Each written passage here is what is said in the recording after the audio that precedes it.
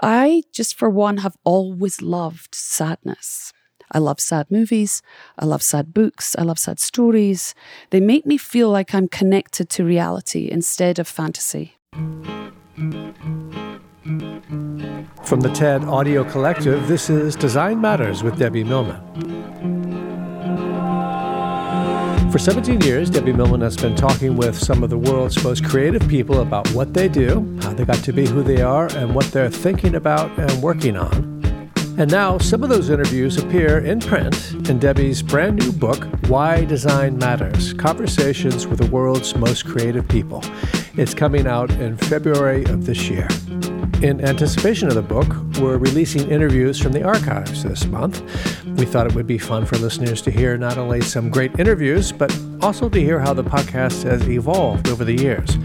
So we've been releasing the oldest ones first and proceeding chronologically. In December of 2018, Debbie spoke with singer, songwriter, and actor Shirley Manson about the value of speaking up. I am so a believer in speaking out to destroy shame. Shame is something that festers inside us through our silence. Shirley Manson, after the break.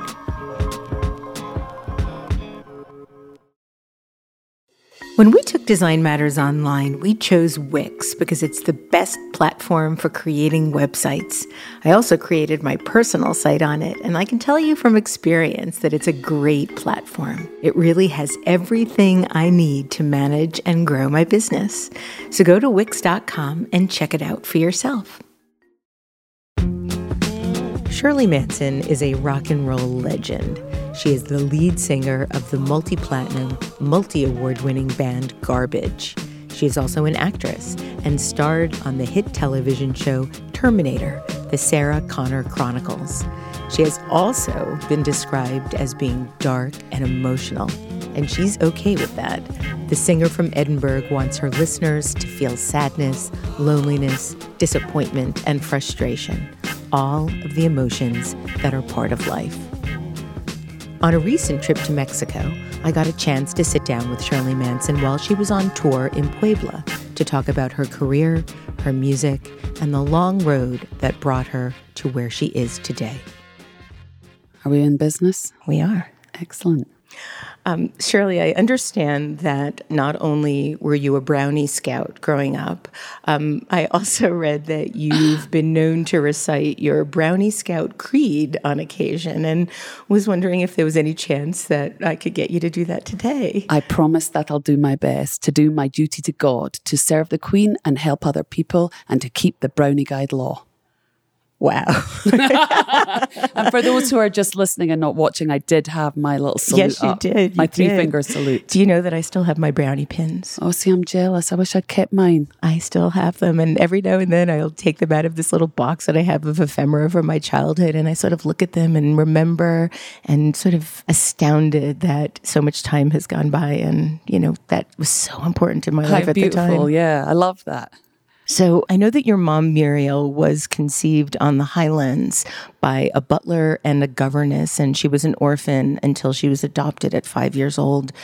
As a result, you've said that she always felt inferior and tried hard to be a part of things and to make everyone feel good. And you've said that in many ways you grew up doing the same. And I was wondering if you could talk a little bit about why.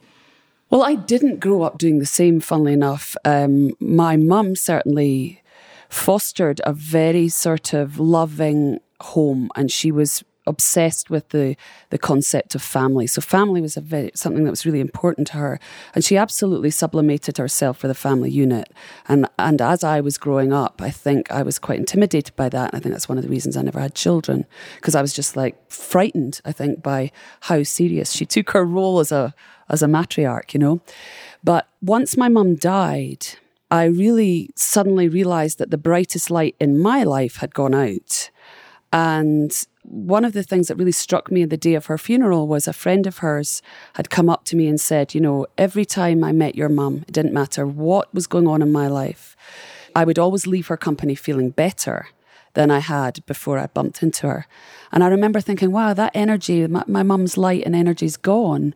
And I'm a dark horse, you know, I've spent my whole life dark.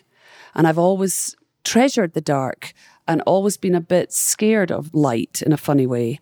And in some ways I still am. And yet the day my mum died, I really decided that I was going to try and bring light into my relationships and into the world. And so after, 45 years of being a bit of a, like I said, a dark horse, I've turned my attitude around a little.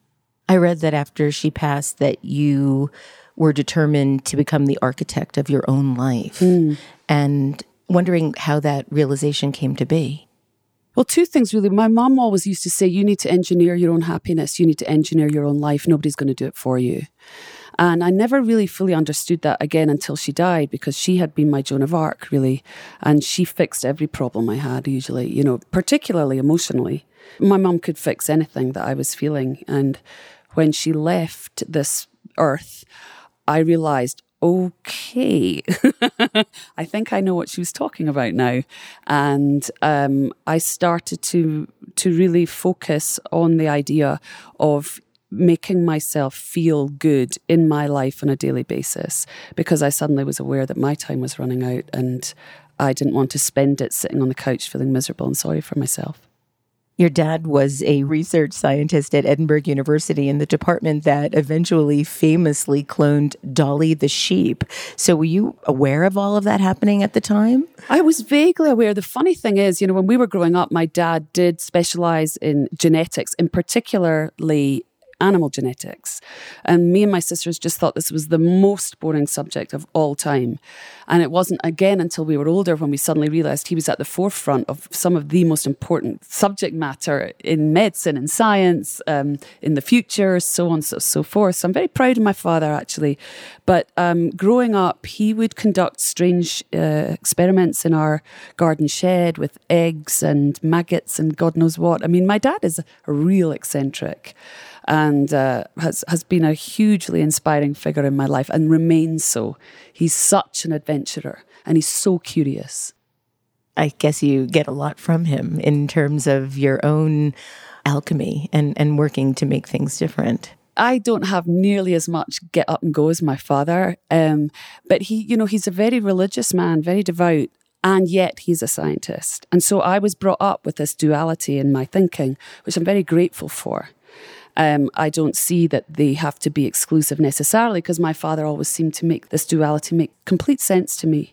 Well, I was looking at when I was doing my research and I saw that he was a Sunday school teacher as well as... My Sunday school teacher, which was even worse. Oh, I didn't even realize. So you had to be in the class while he was teaching. No, but you were also bullied as a child. Was he witnessing any of that? You were bullied because you were a redhead. Yeah, I mean, that's a common part of growing up, or certainly back then. And, I grew up in the 70s, basically, in Scotland. And being a redhead, you're part of 2% of the population. You're just a natural target. And so, yeah, I got bullied and people made fun of me. But it wasn't until I got into high school, secondary school, where I had a proper, seriously, physically imposing bully. And she really did scare the bejesus out of me. But yeah, my parents knew about it because I told them about it. But their philosophy was, you just have to deal with this. You need to figure out a way of dealing with it. And I was furious at them, but I'm very grateful ultimately, because in my life, I am no longer even capable of being bullied, as it turns out. Yeah. Because I just learned how to deal with it, But, every child has their own story. You think that you're solely... the one who is the target of people's wrath. But I think people like to bully other people. I think we're seeing that in the White House currently. So that's just part and parcel of growing up, I think. Well, despite your bullying, you said that your childhood was pretty normal. You studied violin and clarinet. You played in the school orchestra. You also sang with the choir. Then when you were a senior in high school, you began smoking and drinking, sniffing glue, shoplifting, and on one occasion... You make me sound like such a charming character. I actually think you sound fascinating. But on one occasion, you even broke into the Edinburgh Zoo. And what happened to cause that kind of transition? Was it because of this overt bully? No, I don't think it was really. I mean, I certainly got very angry by being bullied and not having anyone run to my defence. That much I do know. But I was also a redhead, and we are highly strung as a breed. And there's a lot of reasons for that. And it's been proven scientifically that we have a different gene, and that causes us to experience pain differently, experience heat differently and cold differently. I mean, there's a whole list of isms that come along with being a redhead. But I think it was hormonal. And I also think it was a sensitivity that the rest of my family didn't enjoy. And I choose these words very carefully because when I was growing up, I was told I was too sensitive. I was hypersensitive. I was just being sensitive. And I began to think of sensitivity as something bad. And of course, now that I'm older, I realize it's a great gift to be sensitive and to have empathy and understand what it's like for another person. But back then, I didn't understand this. And I felt like I had this sort of perception of the world that nobody else in my family enjoyed and agreed upon and invested in. And so I was always the odd one out of my family. I was very emotional. They weren't. I would like to speak about things and examine things. They didn't. And so there you have it. So I was furious because I wasn't really being heard. I wasn't really being seen. And so I think I made a determination. You will hear me and you will see me. And I was a middle child and I didn't feel I got much of anything. Like I always got hand-me-downs. Like all my clothes were hand-me-downs from my sister. And the little one got a lot of privileges because she was a baby and she was really cute. And I hated cute. And I still kind of loathe cute. Cute doesn't work for me. And so I think that built this character who just determined to, like I said, be seen and heard. At that time of your life, you wanted to become an actress. And you tried to get into the Royal Scottish Academy of Music and Drama, but were rejected. Oh, the pain still hurts. Oh my God. How is that possible, Shirley? How you were rejected? I mean, can you imagine what they think now? I'm sure they're relieved. I'm sure they're relieved they rejected me. But yeah, it was a great sadness for me because that is kind of what I wanted to do. And my two best friends at the time both got accepted to RADA in London. And I was the loser in my mind, inverted commas. And I had to change my whole concept of what my future might hold. What were you imagining you were going to do at that point? Well, I have no idea, actually. I did spiral into a lot of panic. That much I do know. But it was around this same time that I was approached to join a band. So the problem kind of got solved for me without me actually having to actively lift a finger, which disappoints me somewhat, but I got very fortunate. Well, your first job was doing volunteer work in a local hospital's cafeteria. You then went on to become a breakfast waitress at a local hotel. Then you went on to spend 5 years as a shop assistant at Miss Selfridge's department store. So I wouldn't say that it was just like, boom, boom, you got another opportunity, you're a rock star. No. Maybe not. Yeah. And I actually read that you started working in the cosmetics department at Miss Selfridge's, but were eventually moved to the stockrooms because of your attitude to the customers? I did have a very, very poor attitude towards the customers. I mean, I'm not particularly servile. Certainly back then I wasn't. Now I understand the beauty in service, but then I didn't. I was very unpleasant and aggressive and, yes, arrogant, one would say.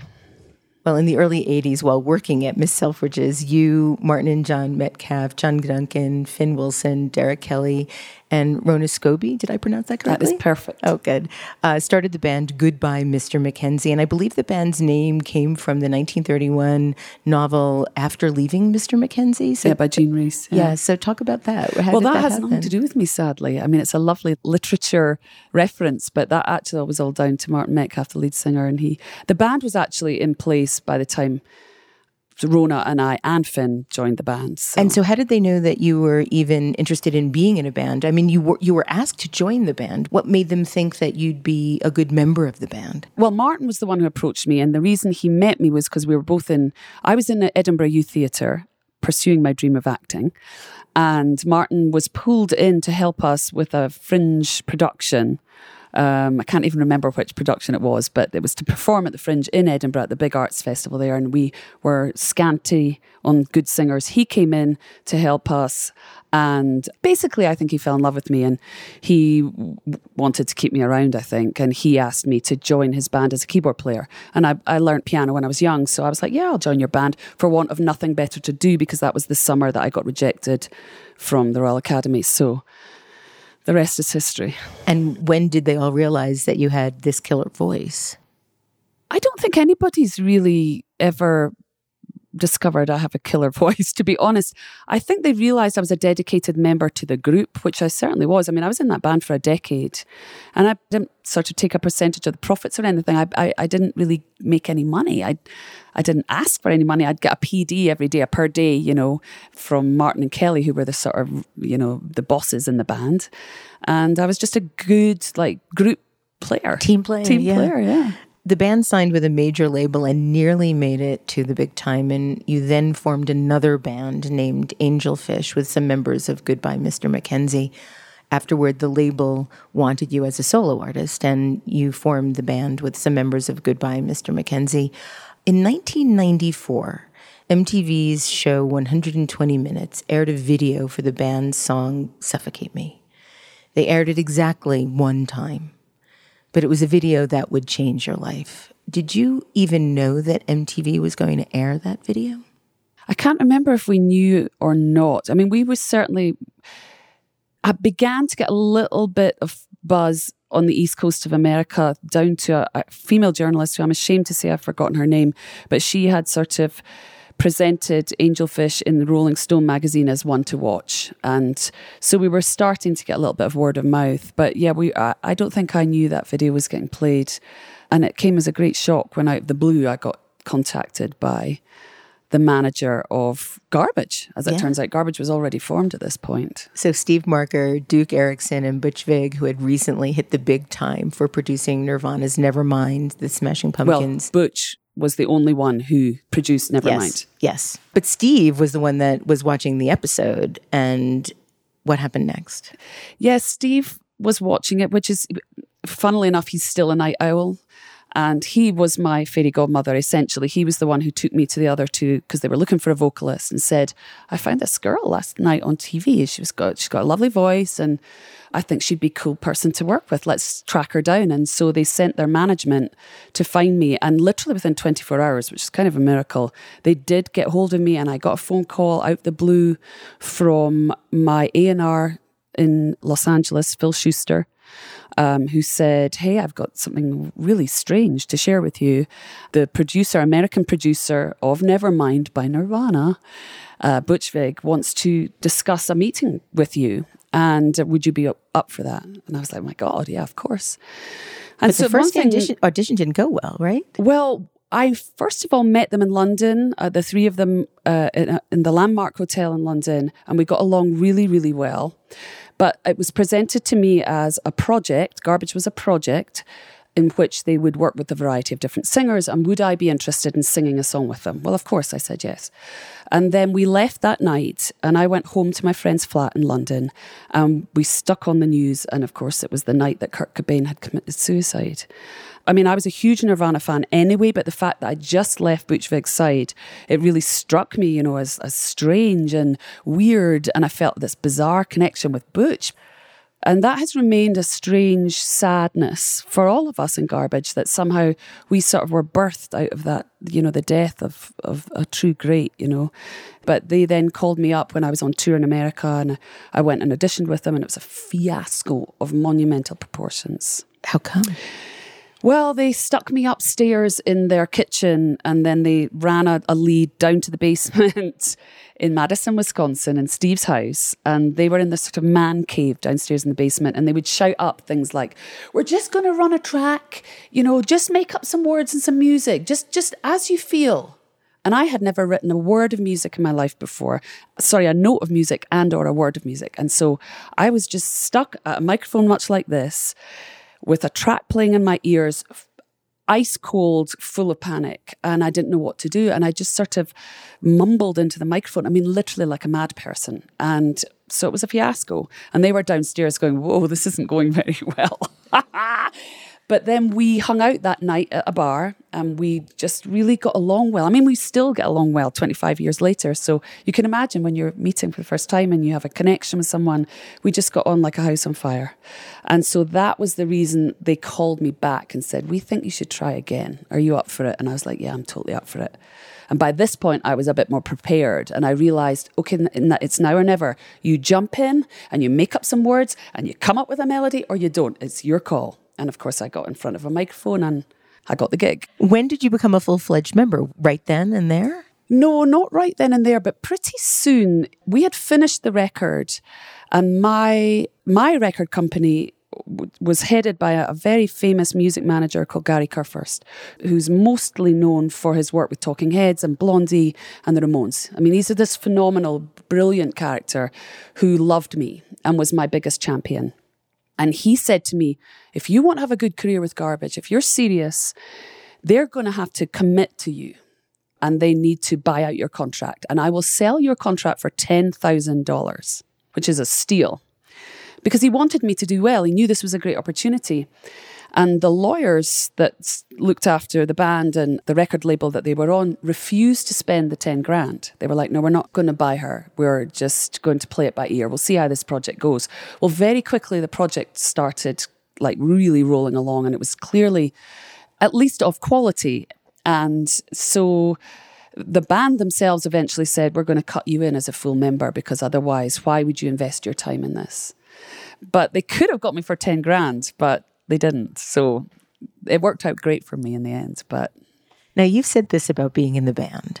I've always been the odd one out in Garbage. I was never part of the gang. I'm much younger, and I had a different upbringing. They'd been friends for 20 years before I came along, so I always felt out of things. Even when we got to playing live, I felt like I was letting them down in some way. I wasn't Bono. I wasn't Whitney Houston.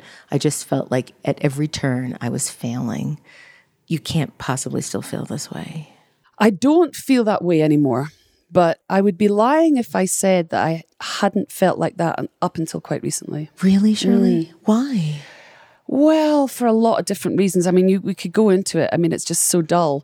But I've had a hard time in my life feeling confident and believing in myself. And that has taken me up to the age of, I'd say, 50, before I finally started to really believe in my own worth. And I get the feeling, you having just spent some time in your company, you feel the same way. Like, it took a long time. Like you said, for you, it was 40 years. For me, I would say... Closer to 50. Yeah, there you go, closer to 50. Well, I probably don't need to explain to you, but it took me a long time to fight off bizarre, buried feelings of worthlessness. And I'm not going to bore your listeners with why. Suffice to say, I have dug myself out of it, but it's only very recently that I've started to say I do bring something of worth to my band. I am bloody good at what I do. I have worked my ass off, and I deserve this as much as anybody does. But being in a band with a very well-respected music producer in an industry that really values male talent and has struggled ever recognizing female talent compounded my feelings of worthlessness. And that is no fault of anybody's but my own. I allowed it to affect me that way. And now that I'm older, I have figured my way through this nonsense, but it took me a while. Is there any one thing you can point to that was the catalyst to that breaking through? I talk about my mother's death a lot. My mother dying was definitely when I was like, it was a slap in the face where I realized, all right, you need to be an adult. You can no longer be a baby girl. You can't suck your thumb and sit in the corner. You're going to have to stand up and muster through this. That was one. Secondly, I went on hiatus with my band. And I decided, well, does this mean I do nothing, or do I continue to forge a career? I decided I was going to forge a career because I thought I would die if I didn't have music in my life. So I decided to extract myself from the group, and I chose myself a new lawyer, and I made a phone call to someone involved in the Garbage camp. I won't name his name because it's best, I think, for his dignity that I don't. But he told me, you're a fool getting your own separate lawyer. Who do you think you are, says he. You will be nothing without your band. And in that moment, something ignited in my stomach. I can only put it that way. A fire ignited in my belly, and I thought, how dare you speak to me like this? You know, I was a 45, really accomplished career woman. I'd made not only myself, you know, a life for myself, but I'd made people millions of dollars. And I thought, and I'm sitting on a phone listening to a man berate me because I've decided to find a lawyer to represent me and my interests alone. And that was the turning point for me. Perfect. Perfect. I came across an article where you spoke with a journalist about how you had adopted a rescue terrier, saying, I took her to behavioral training because you never know what you're inheriting with a rescue dog. And the first thing the trainer said was, there is no such thing as an aggressive dog, only a scared dog. And I know that influenced how you thought about your own fears. And I'm wondering if that was part of it as well. Yeah, it sounds like I sound like a cookie mad person, like a dog lady, but I am a dog lady, and there's a reason for that. Because rescuing my dog did change my attitude to my own life and my own way through life. Because, I have felt scared a lot of my life, and as a result, I've been very aggressive. I am definitely an aggressive woman, without a doubt, and I'm not going to make any apologies for it. I'm grateful to have been an aggressive woman. It served me very well. However, that episode that you refer to about my dog really made me think, because when the trainer said that about Vila, my beautiful terrier, tears sprung to my eyes because I was like, I'm the terrier here, which I am. So why I've always loved terriers. And a bond was forged between me and my dog right there that has remained with me now for 13 years. And she has done nothing but teach me how to try and move through my day-to-day existence. And there's been so many lessons this mute little creature, well, not so mute always, but communicated these really important life lessons to me. I don't know if I would have been able to experience true love if I hadn't had my experience with my two dogs, who really taught me what it means to love. Yeah. Without even really needing to get anything tangible back other than the feelings that they gave me. Yeah. And it was one of the greatest gifts of my life, transformative gifts of my life. I'm with you there. They are joyful around you. They show that they're happy to see you. And a lot of the time I was like, wow, I don't show people that I love necessarily how delighted I am to see them. And that has informed my relationships, my human relationships. Absolutely. And I think it's okay that we don't experience selfless love or unconditional love. I don't think there's such a thing, quite frankly, for me personally. But I do believe in joyful, loving symbiosis.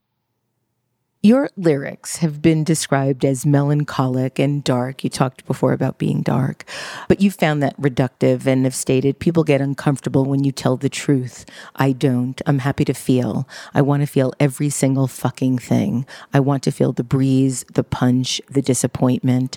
I want to feel love, lust, and everything in between. I want to feel it all. I'm a greedy motherfucker. If that makes me dark, so be it. I'm into that, sister. So I was sharing this with some friends last night. I said, this is Shirley. This is the woman I'm meeting tomorrow. And my friend Zoe sent me this excerpt she'd come across from a letter Georgia O'Keeffe wrote to her friend Anita Pulitzer, and I thought you'd really enjoy it. Your letters are certainly like drinks of fine, cold spring water on a hot day. They have a spark of the kind of fire in them that makes life worthwhile, that nervous energy that makes people like you and I want to go after everything in the world, bump our heads on all the hard walls, and scratch our hands on all the briars. But it makes living great, doesn't it? I'm glad people want everything in the world, good and bad, bitter and sweet. I want it all too, and a lot of it too. That's giving me the goosebumps. Yeah. I love that. I love that quote. When did big fat emotions and being sensitive and wanting a lot become something that was considered negative or greedy? Why is that considered greedy? It seems like it's table stakes for living. It is table stakes, but I think people shut themselves down to try and protect themselves because they get disappointed. It's all about disappointment, I think. And being afraid of feeling disappointed. And we have also been taught by society that darkness is bad. White is good, black is bad. And, darkness is scary. Brightness is where nothing bad ever happens. I mean, there's all these kind of weird subliminal messagings that go on in our culture that I think teach us to be afraid of feeling, afraid of experiencing sadness. We're taught that there's something wrong with us if we're not feeling happy all the time. And so people are scared to be judged. So they try and pretend they're happy all the time and put a smile on their face, particularly for women, culturally, we're always taught, smile. You need to smile. Smile more. Why don't you smile? This bullshit that women are taught. That they have somebody says that to me now. I just bite their heads off. But, we're taught to be pleasing and pleasant company, not challenging company, not aggressive in any way. So I think there's a lot. I just, for one, have always loved sadness. I love sad movies. I love sad books. I love sad stories. They make me feel like I'm connected to reality instead of fantasy. Fantasy scares me. I feel like I want to be prepared for the inevitable things that happen. Death, primarily, is my biggest teacher. In what way? First of all, I'm aware that time is ticking. I don't want to waste any time. And so why do I feel like that way? Well, because I'm going to die. I don't want to be unkind to people because, well, they might die. I mean, it's just like really basic moronic thinking. I'm a moron. I think that's maybe why I've survived so well. I have very strong survival instincts. And I always want to be aware of danger. So to be aware of danger, you have to know where the danger lies. To see danger, you need to be looking at all fronts, behind you, below you, above you, and in all the different colours. That's just that's what I believe in, to stay safe, you need to see it all. And why would you willfully cut out a whole part of your experience just to pretend that things are okay? And people don't want to appear weak. They don't want to say I'm hurting. I haven't figured my life out. My marriage is unhappy. My children are unhappy. I'm unhappy. People don't want to say that. They feel that they're failures or they'll be seen as losers. And we're living currently in a climate where winning is everything. Winning. It's like, well, I'm the first person to say, well, actually things aren't going so well. We just got dropped by a record label, or I don't know how to do this. How do I fix this? And I think some people are scared to do that. When we took Design Matters online, we chose Wix because it's the best platform for creating websites. I also created my personal site on it, and I can tell you from experience that it's a great platform. It really has everything I need to manage and grow my business. So go to Wix.com and check it out for yourself. You have your own record label now. You have you release your own music whenever you want to, however you want to. I was reading an article where you were asked if you missed the trappings of the 90s music industry, the huge platinum sales, the massive budgets, the big music videos, and you said that you did not miss it with one shred of your body, that you did not miss it at all. I mean, success wasn't what I thought it was going to be. I really thought success would change me and turn me into somebody I thought I wasn't. Like what? I thought I'd be Beyonce, perfect. And I became really successful, and I was still little old me. I didn't feel any better. I didn't look any better. I didn't behave any better. Friendships weren't any better. I mean, it was a really interesting ride, and I'm very grateful it happened to me. And I don't want to knock the fact that the success of my band was a great gift. And I feel spectacularly lucky, and I'm very grateful for it. But I in no way became married to or attached to everything that came along with people loving on our band. I mean, I want people to love on my band. I want people to love the music, because to me that means I have connected with people, and that to me is really important. But money really isn't that important to me, and status is of complete irrelevance to me. I think it's ludicrous, and people that enjoy status turn my stomach. Why is that? Because to me, it speaks of power, self-elevation. You want to be above someone else. And that's just not what I believe in. I'm an egalitarian. I believe that all of us, we're absolutely all the same. We're all equal. Nobody's any better than anyone else. Nobody's any smarter. I mean, there's certainly more intelligent people that happen, there's geniuses. There's great minds that are great scientists and doctors and lawyers and God knows what else, teachers. There's definitely intelligence, and that's a gift you're given. But in terms of smarts, I don't know. I don't know if some of the most intelligent people I've ever met are some of the dumbest cats I've hung out with. Yes. You know what I mean? Absolutely. And some of the so-called illiterate people I've met, I've got the most incredible skills, people skills, and street skills that I've ever encountered. So to me, I believe wholeheartedly we're all the same. And therefore elevation and status repulses me. I'm scared of it. I think anyone who enjoys even the slightest amount of status, they are just little seeds waiting to sprout into monsters. I want to talk to you about being on television and your TV show. With Garbage on Hiatus, you got a call from a producer that you met at Gwen Stefani's baby shower, which I kind of just love the visual of that. And you subsequently got a job on the Terminator television show, the Sarah Connor Chronicles, playing an assassin robot, like perfect typecasting. Of the move to acting, you've said it was great to be in a beginner's mindset, to not have a clue about the rules, to be scared. And on your last tour in 2005, at the time, you would walk on stage and your blood pressure wouldn't change. You weren't excited, and that was sad because it was something that you'd loved so much. Shirley, you said that your Terminator character, devoid of emotion and filled with power, was therapeutic to play at that time in your life. I think it would be therapeutic to play at any time in anybody's life. I mean, I can only fantasize what that would be like. Well, it's funny, that I got to play a robot with no emotions at exactly the time my beloved mother was dying. And anyone who's lost a beautiful, amazing person in their life, particularly a mother, understands what that feeling of helplessness is. And I was railing against the gods. I mean, I was out of my mind. And yet I could go on set and play this powerful maniac that everyone was terrified of. And she could get anything she wanted to, and pretty much change any situation she wanted to. And all I wanted to do was, at that time, was save my mother's life. And as a robot, I fantasized that I could. If only, right? If only, yeah. You've been very candid about how you've struggled throughout your life with body dysmorphia and have said that the sensation of never feeling good enough or pretty enough will always be there.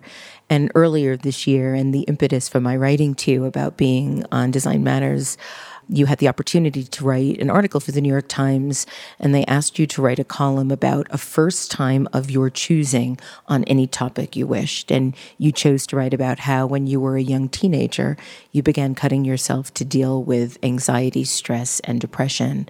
It was an incredibly emotionally haunting article. The first line of the piece is this: "I didn't know I was a cutter until the first time I chose to cut." Shirley, what made you decide to write about that experience? You've spoken about it in the past. This was the first time that you actually wrote so in depth about the experience, what you'd been through. Well, I was approached by the New York Times through our publicist, Brian Bunbury, who's one of my greatest fans in life. And he's always like trying to push me into like, you need to write, you're a great writer. You need to go and do a podcast. You're really good at these kind of things. And he, I think, had persuaded the New York Times to allow me to write one of their columns for this project that they have called Firsts, or First Time, I think it's called. And I was excited to get the opportunity for any writer to write for the New York Times is a big deal. So, I took it very seriously. And they asked me for a couple of subjects that I'd be willing to write about. Ironically, I wanted to write about a rescue dog. And I think they just thought I was going to write a boring column about a doggy and loving on a doggy. And of course, that was not my intention at all. But they didn't want the column on the dog. So I said, how about I write about being a cutter, a self-harmer? And they said that would be great, go for it. And so I wrote this piece. And it's funny because I got so much response from it, from people, that I was kind of taken aback, because everyone was like, oh, you're so brave, you're so this, that, and the next thing. And I was like, no, let me set you straight.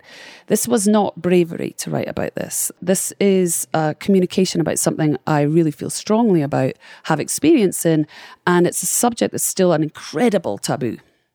And I just feel like I want to break all taboos. I feel like there's no harm in speaking about things, even if it's uncomfortable for some of us, And so I enjoyed writing the piece, as it turns out. I took great pleasure in getting to write on such an amazing platform as the New York Times about something I consider very important and is incredibly prevalent, and has now actually become something that's quite prevalent amongst young men too.